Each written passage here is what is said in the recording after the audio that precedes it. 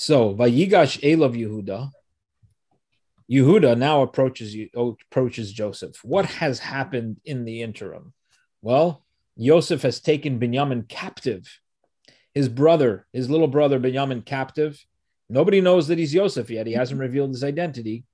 And now the brothers are going nuts. They come, they bring the brother. The father didn't want to send him. Jacob didn't want to send him. He said, something's going to happen to him. I know it. Something happened to Joseph on the way and Rachel on the way. I'm not sending Benjamin. And Judah says, well, we got to take Benjamin or we're all going to starve. So finally, Jacob says, okay, take him. And he just has a really bad feeling about it. And now, sure enough, Benjamin is being held captive by this viceroy whose name is Joseph, but they don't know that. And how did that happen?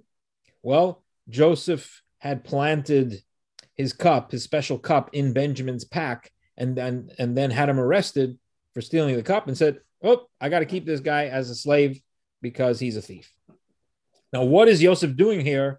He's setting up the brothers to do teshuvah, to see, are they actually remorseful for what they did to him, trying to sell him down the river, get rid of him because he was from the other mother, from Rachel, not from Leah, and he was a threat to them, and they wanted to kill him. And now they have the opportunity with Benjamin to say, well, sorry, Dad, the other son of Rachel was taken by the viceroy of Egypt. There's nothing we can do about it, and the inheritance goes to them, the children of Leah. And they will pass this test with flying colors, as a Medrash especially tells us. They were willing to fight all of Egypt to get their brother back. Verse 18, Vayigash love Yehuda, and Yehuda approached Judah. Vayomer, and he said, Be Adoni, please, my lord, Yedaber no avdecha davar ba'oznei Adoni. Let your servant speak a word in the ears of my master, and let your servant not get angry. Do not become wrathful with your servant. Because you are like Pharaoh. What does it mean? You're like Pharaoh. You would think that that's a compliment. You're so great. You're like Paro. Why is he saying, don't become wrathful with me? Why would he become wrathful? And these are some of the things that Rashi is going to address, that there's a lot going on between the lines here in Yosef's little speech.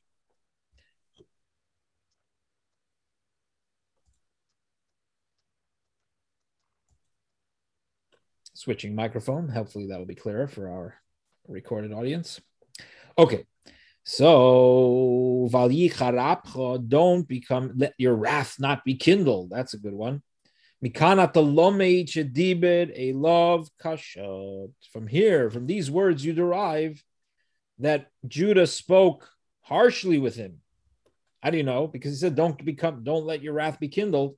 If you just read it on the surface, why should his wrath be kindled? He's just trying to, present his case. Obviously, there's something happening that's not being spelled out that would cause him to become wrathful, as Rashi gives us that between the lines, that he spoke harshly with Joseph. So throughout this whole conversation, it's a mix of diplomacy, of flattery, but also a little bit of showing a little bit of muscle that and threat, like if this doesn't go well, we may have to take measures. You may have to move around some furniture here. You are like Paro. You are as important, you're esteemed in my eyes like a king. That's the simple meaning. But the Midrash says that he was hinting to him something not so flattering. What did he say? He goes back to history and he says, you Egyptians, you have a history of taking captive, hostage, us Hebrews. If you recall, the Pharaoh took my great-great-grandmother, Sarah, for one night. And what happened to him? He was plagued with tsaras, with a skin disease. So if you hold on to our Benjamin, the same thing will happen to you. That just what happened to Paro of old, who was punished for holding Sarah against her will, the same thing will happen to you. Yet another explanation. He wasn't threatening him in this explanation, but he is criticizing him. He's saying, you are like Paro, not in a good way. Just as Paro decrees and he doesn't fulfill his decree, he makes guarantees and then he doesn't fulfill them. You are the same. How do we see that? When you first told us about, you asked us about our little brother Benjamin, you said, bring him here. I want to look at him. I want to see him. I want to set my eye upon him. Is this called setting an eye upon him? To hold him in prison as a slave? And yet another interpretation. This is unusual. Rashi gives so many interpretations on one phrase. I think we're up to 4. Finally, he says, if you will anger me, your fate will be the same as Paro's. I will kill you and I will kill your master. Then be fighting words. This is tough talk from Judah. Yutes Adoni Shoal. My Lord asked his servant, saying, it's still very respectful. I'm going to kill you, but respectfully. Adoni Shoal, my master asked his servant, saying, do you have a father or a brother? From the beginning, says Rashi, you're coming upon us with a pretext. Why are you asking us these questions? Are we trying to marry your daughter that you're looking in to our family? Or are we trying to marry your sister? And even though these were strange questions, we told you. We didn't hide anything from you. We told my master, we have an old father and a young child of his old age. Yeled Zikunim. The Ochiv Mace. His brother is dead. He remains alone to his mother and to his father. I'm sorry, to his mother. His father loves him. Now Rashi comments, why did they say his brother died? They knew that Yosef had not died. Why did they say he died? Says Rashi, they were afraid, and because of their fear, they lied. A false word came out of their mouth. They thought, Judah thought to himself, if I'm going to tell him I have another brother who's alive, he's going to tell me to bring him just like he told me to bring Benjamin. So better, I should say, he's not alive. What does it mean, alone of his mother? From that mother, he has no other brother. And you said to your servants, bring him down to me, and I will place my eye upon him.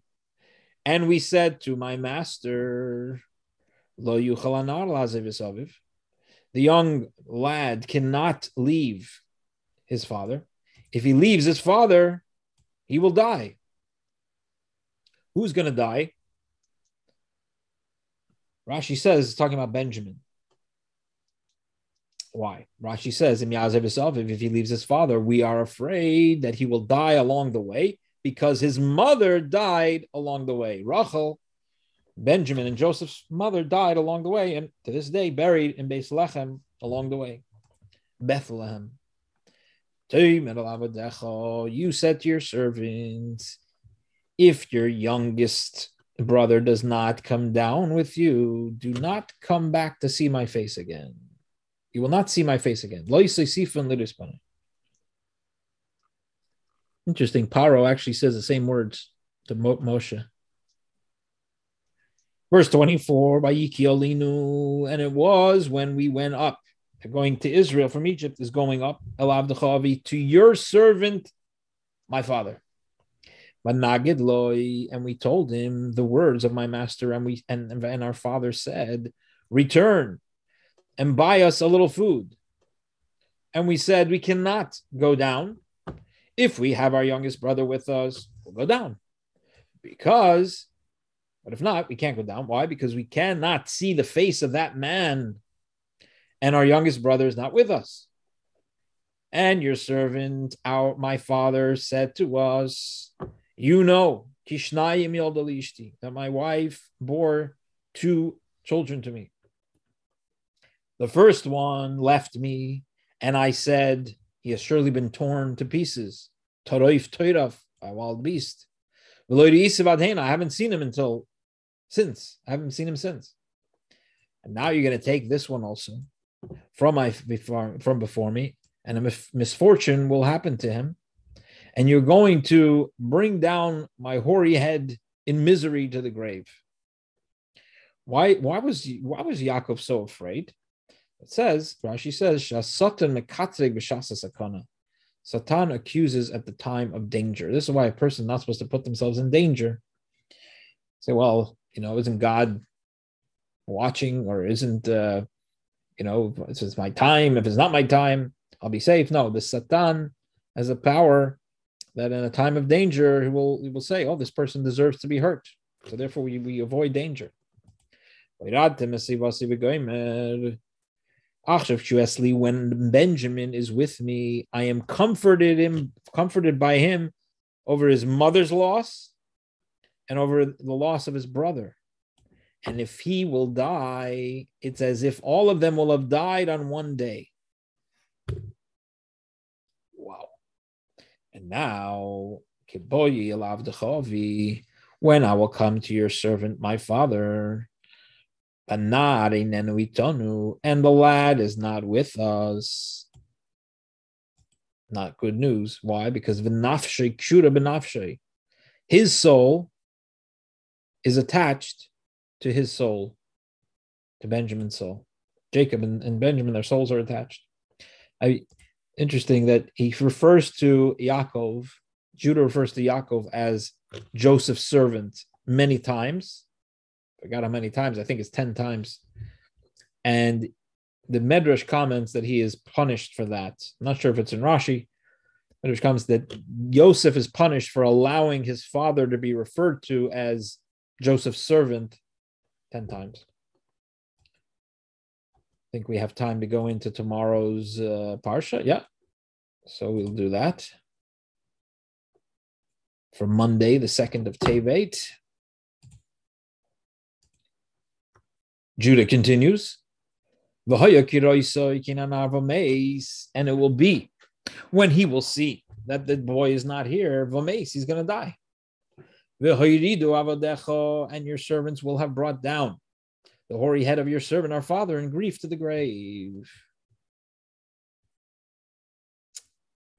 Why is he going to die? He's going to die from the calamity, from the pain.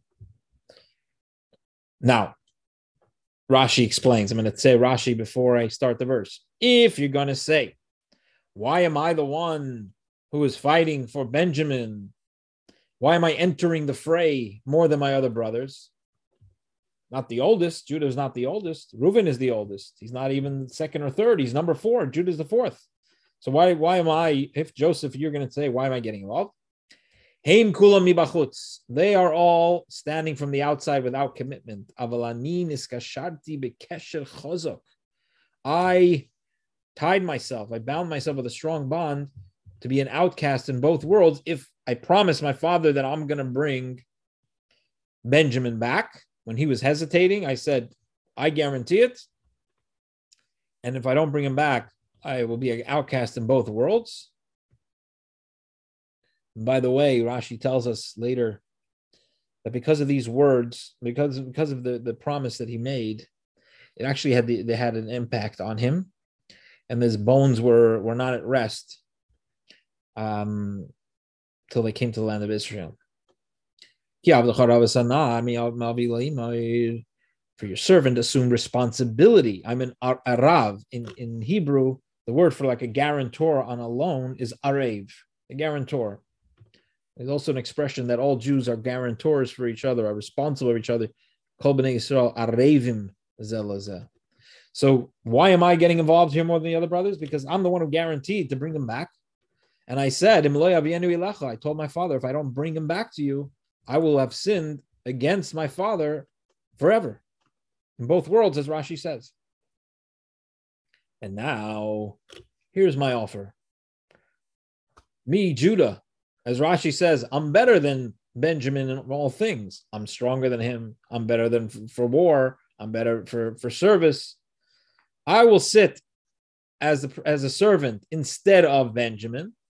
I'll be a servant to my master, and let the boy Benjamin go up with his brothers. How will I go up to my father? And the boy's not with me. Let me not see the misery that will befall my father. As at this point, where Yosef has brought the brothers to exactly the point that he was trying to get them to from the beginning, he strategized and orchestrated the whole story, where Benjamin would be brought down, and there would be the threat of Benjamin being taken, and to see what their reaction is, to see if they've done teshuvah. The opposite of what they did to Yosef, where they sold him down the river, they killed him, they wanted to kill him, or they sold him as a slave. Here, they put themselves on the line, as Rashi tells us, to save Benjamin. The exact opposite of what they did to Yosef. That's teshuvah.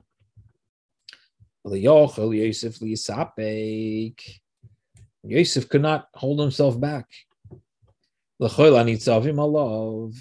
Although standing beside him, Vayikra, and he called out. I'm sorry. I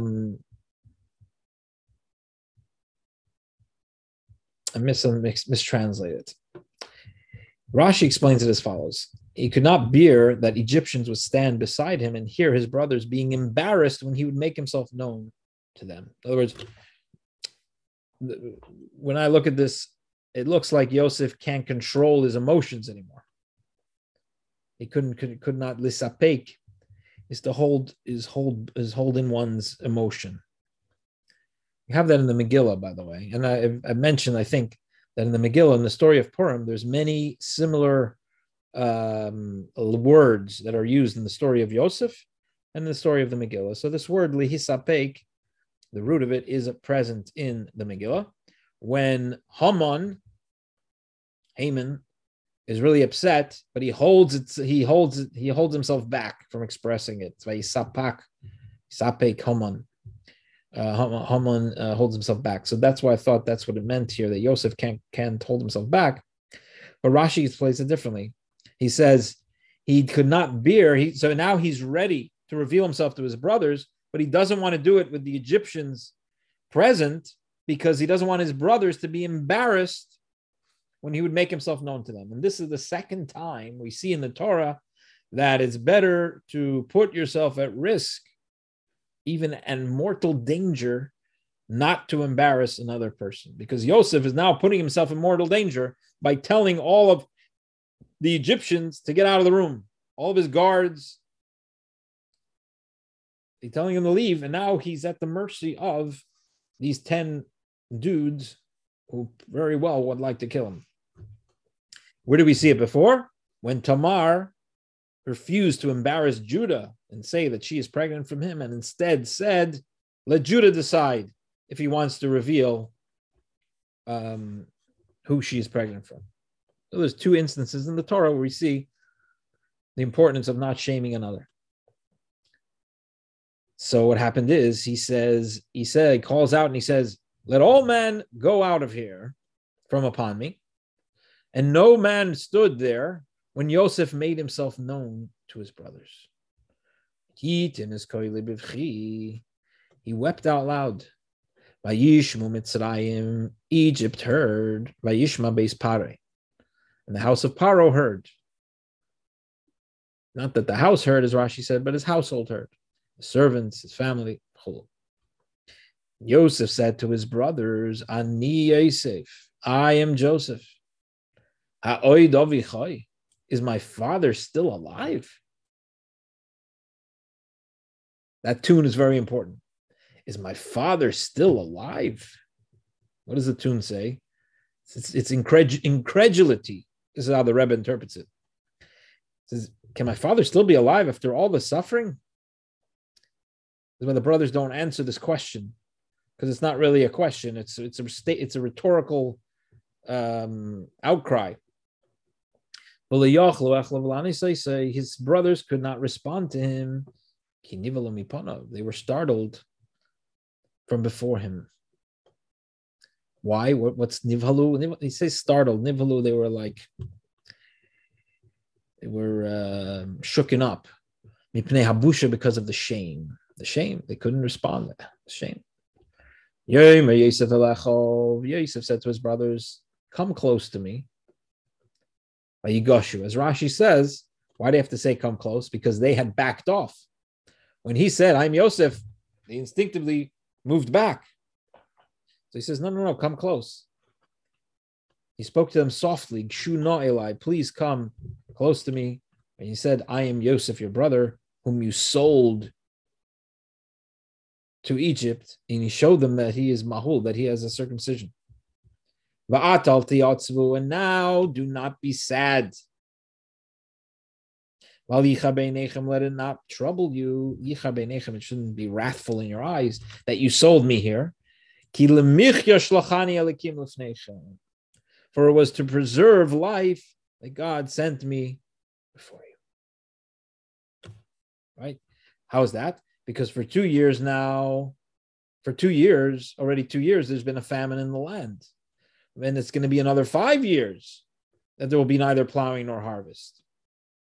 And God, by the way, this won't actually happen. When Yaakov comes down to Egypt, the rest of the 7 years, the 5 years that were left of the famine, based on the dream, will stop. In Jacob's merit, the famine ends after just 2 years. But here, Yosef is saying, based on the dream, it's going to be another 5 years.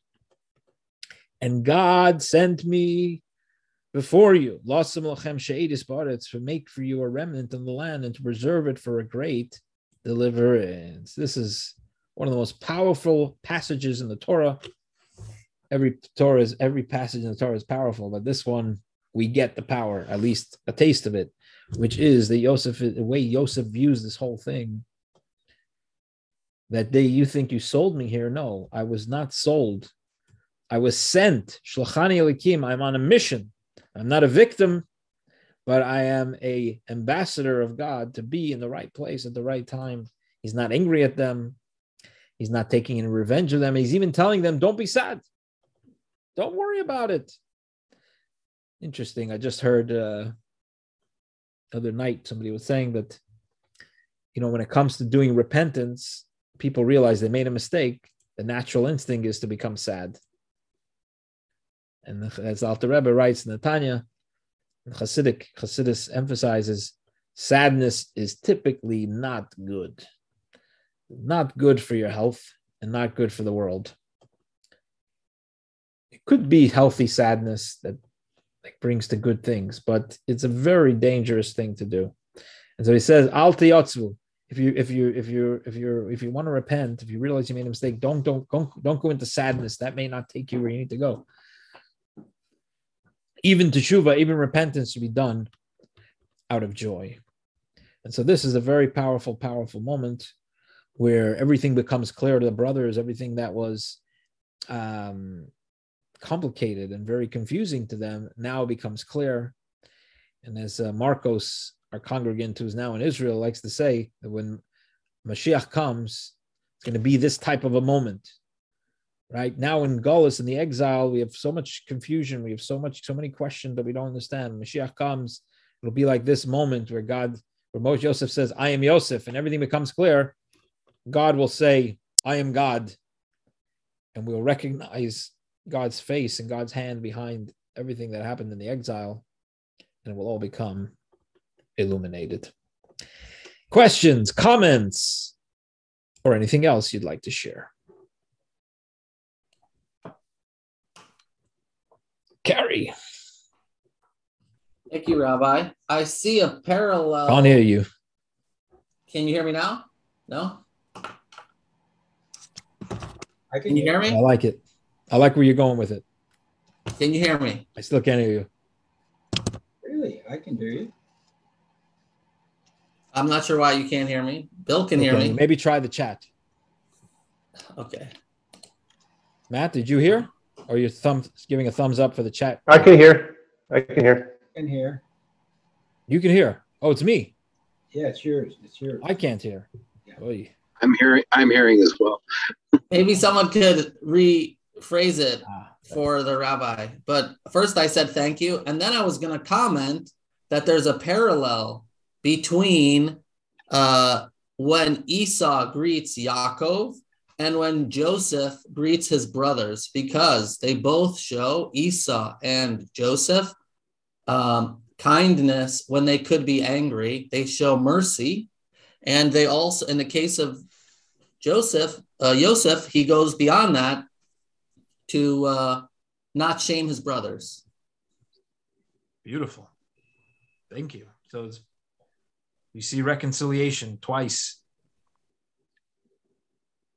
I was going to also comment that it's very powerful. He could move that point that you made, really, that he could move beyond the sadness to an acceptance of God's plan.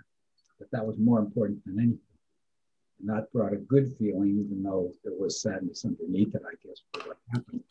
But the primary thing was the acceptance of that and saying to them, don't be troubled by it. Because he let it go already. He moved through that. That was powerful. It is very powerful. Yeah, and Yosef is in the chapter 12 of Tanya, or the end of chapter 12 of Tanya. The Alter Rebbe cites Yosef as an example, Yosef Echov, that he was able to forgive in that way. It's like, wow. I mean, Esav, carried to your point, yes, Esav was quite angry at Yaakov for stealing the blessings, although he had sold him the birthright, but he viewed it as he took his blessings. And here, they actually tried to kill him and sold him down as a slave. So yes, to be able to forgive. On the other hand, Yosef was already, he had been out of slavery and was now the viceroy of Egypt. So in a way, it's kind of easier to forgive and say, and see the hand of God, because he already saw the hand of God, how this was really meant to be for him to become, and he was in a good place, right? Magnanimous in victory, I think it is called. But even when he was at his lowest, he was, Dave, I think we learned today that he was always giving credit to God. That's how he got Pharaoh's attention. He was always whispering, thank God for this, thank God for this. And he was just being him. I don't think he could ever be another way. But exactly. It was very interesting that his emotions did get the better of him. That he wasn't able to control? Yeah. Well, according to Rashi, it doesn't mean that, but probably commentators that do read it that way. But yeah, Matt, to your point, you beat me to the punchline. Yosef's special quality. So anybody could be magnanimous in victory. Like once you see how God's plan played out and everything worked out, it's easy to say, oh, it's all God's hand, right? But as Matt says, Yosef's special quality is always when he was still down in the dumps, in the dungeon, he still was able to have a good mood, stay in a good mood. And he didn't get him down, because even then, when God's hand and face was hidden, he understood that he's on a mission. It didn't take for him to, become the viceroy of Egypt to come to that realization.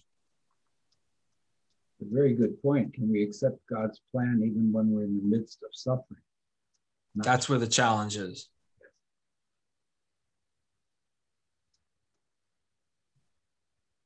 Bidiyuk. That means exactly in Hebrew. What else? Anyone has a Hanukkah insight?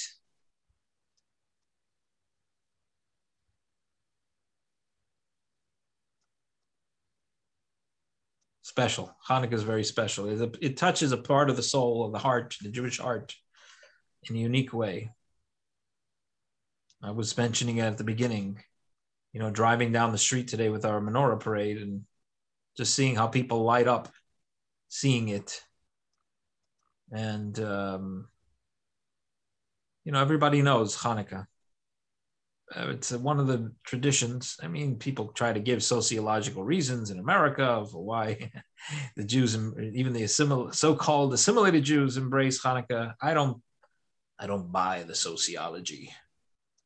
I like the spiritual explanation that the light of Hanukkah is so powerful and touches such a deep place in the Jewish heart. That's why Hanukkah is observed, even by those who maybe have dropped other things. I don't know if I shared this, but one of the most beautiful ideas that I heard about Hanukkah is that there are 36 flames on Hanukkah total. 1, 2, 3, 7, 8. An